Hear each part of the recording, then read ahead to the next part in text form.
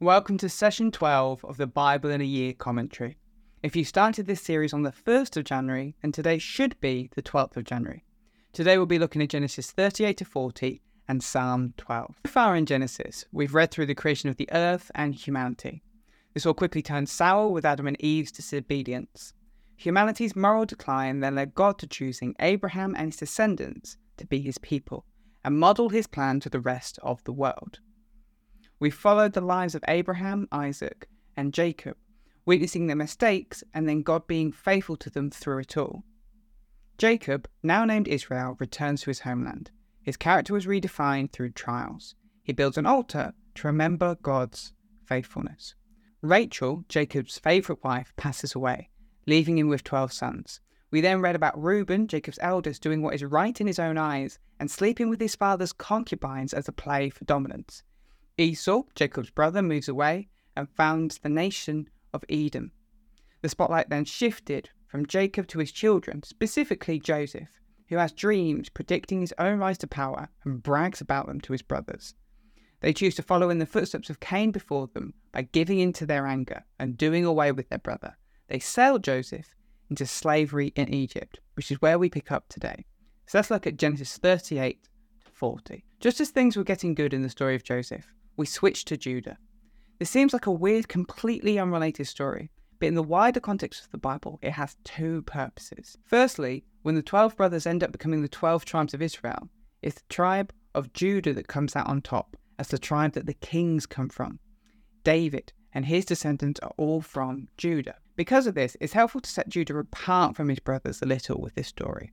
But secondly, as we move even further forward with the history of God's people, the nation of Israel splits into the northern kingdom and the southern kingdom. The southern kingdom is called Judah, but the northern kingdom is sometimes referred to as Joseph or Ephraim, one of Joseph's sons. So mirroring the two future kingdoms, we have stories about these two brothers next to each other, which brings us to the story itself. If you've not realised it yet, these are very broken people that seem to be always making poor decisions. Judah gets married, has sons, and finds a wife for his first son, who is killed by God for his wickedness. At this time, the most important thing was to have children. In having children, you continued the family name after you died. So if a man died before getting his wife pregnant, the responsibility went to his brother to get her pregnant with a child.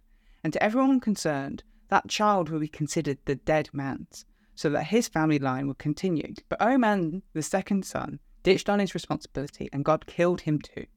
We then have Judah also ditching on his responsibility to make sure that his third son remarries his daughter-in-law, Tamar. And so Tamar gets him back. While he believed that his daughter-in-law had been playing the harlot, we can see what he can't. This situation is all because he failed in his responsibilities, not Tamar. In this, Tamar is said to have been more righteous than Judah. And so we pick back up with Joseph, in slavery to a man called Potiphar, but still being blessed by God. We should all be seeking the kind of favour that God was giving Joseph, that in whatever we do, we're able to do it well enough that those in charge of us can trust us completely. In turn, Potiphar's house was also blessed. We are blessed that we can also be a blessing to others. We see the evidence of Joseph's willingness to live faithful to God and his unwillingness to mess around with Potiphar's wife. But unfortunately, Potiphar doesn't see this and has him thrown in prison. But it's still clear that God is in control and has his eyes on Joseph, because even there, God blesses him to the point where Joseph basically ends up running the prison. Finally, we see Joseph's gift with dreams begin to come back into the fore. Two servants of Pharaoh end up in prison, and each has a dream. Joseph interprets them. One will be restored to his position, the other will die. And true to Joseph's word, it happens exactly as he said it would. Unfortunately for Joseph, the surviving servant forgets all about him, and he continues in prison another 2 years. While the lesson learned from Judah is a little unclear, Joseph gives us a very clear lesson from this period of his life. Trust God by doing the right thing, serve faithfully in every situation, and seek God's blessing and favour, so that we can be blessings to those around us. Because as we'll find out tomorrow, it's going to start working out for Joseph. Let's look at Psalm 12. This psalm is attributed to King David and fits into the category of lament psalm. It follows the similar structure of a chiasm, where the passage reflects itself, in the same way that we've seen with other psalms. Here is a summary of the structure, but I would recommend checking out the written version of this commentary in the description to see the structure properly. So we start with verse 1, there is no godly people left. Then in verse 2, people speak falsely. In verses 3 to 4, God condemns the wicked. Then in verse 5, God vindicates the righteous. Verses 6 to 7, God's words are pure and truthful. And verse 8, the wicked continue to wander freely. The psalmist brings his complaint to God. It seems that there is not a single godly person left on earth. It's like they've all just disappeared. To the psalmist, it looks like everyone around them lies. They mean one thing and they say another. This leads to the psalmist's big ask of God. Condemn the wicked for their evil. Cut off their tongues so they can no longer lie. For those that think this is a bit gruesome, it's important to remember this is poetry. The writer is using figurative language to ask God to stop people lying. Having brought this request, the psalmist now declares his trust in God.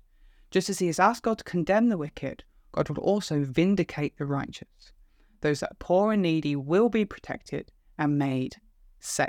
In contrast with the lying words of man, God's words are like silver. They are faithful and true. They can be trusted. God is not a liar and always keeps his word. But then the psalmist ends by slipping back into focusing on this problem. Just as all the godly seem to have disappeared, the wicked seem to be all around.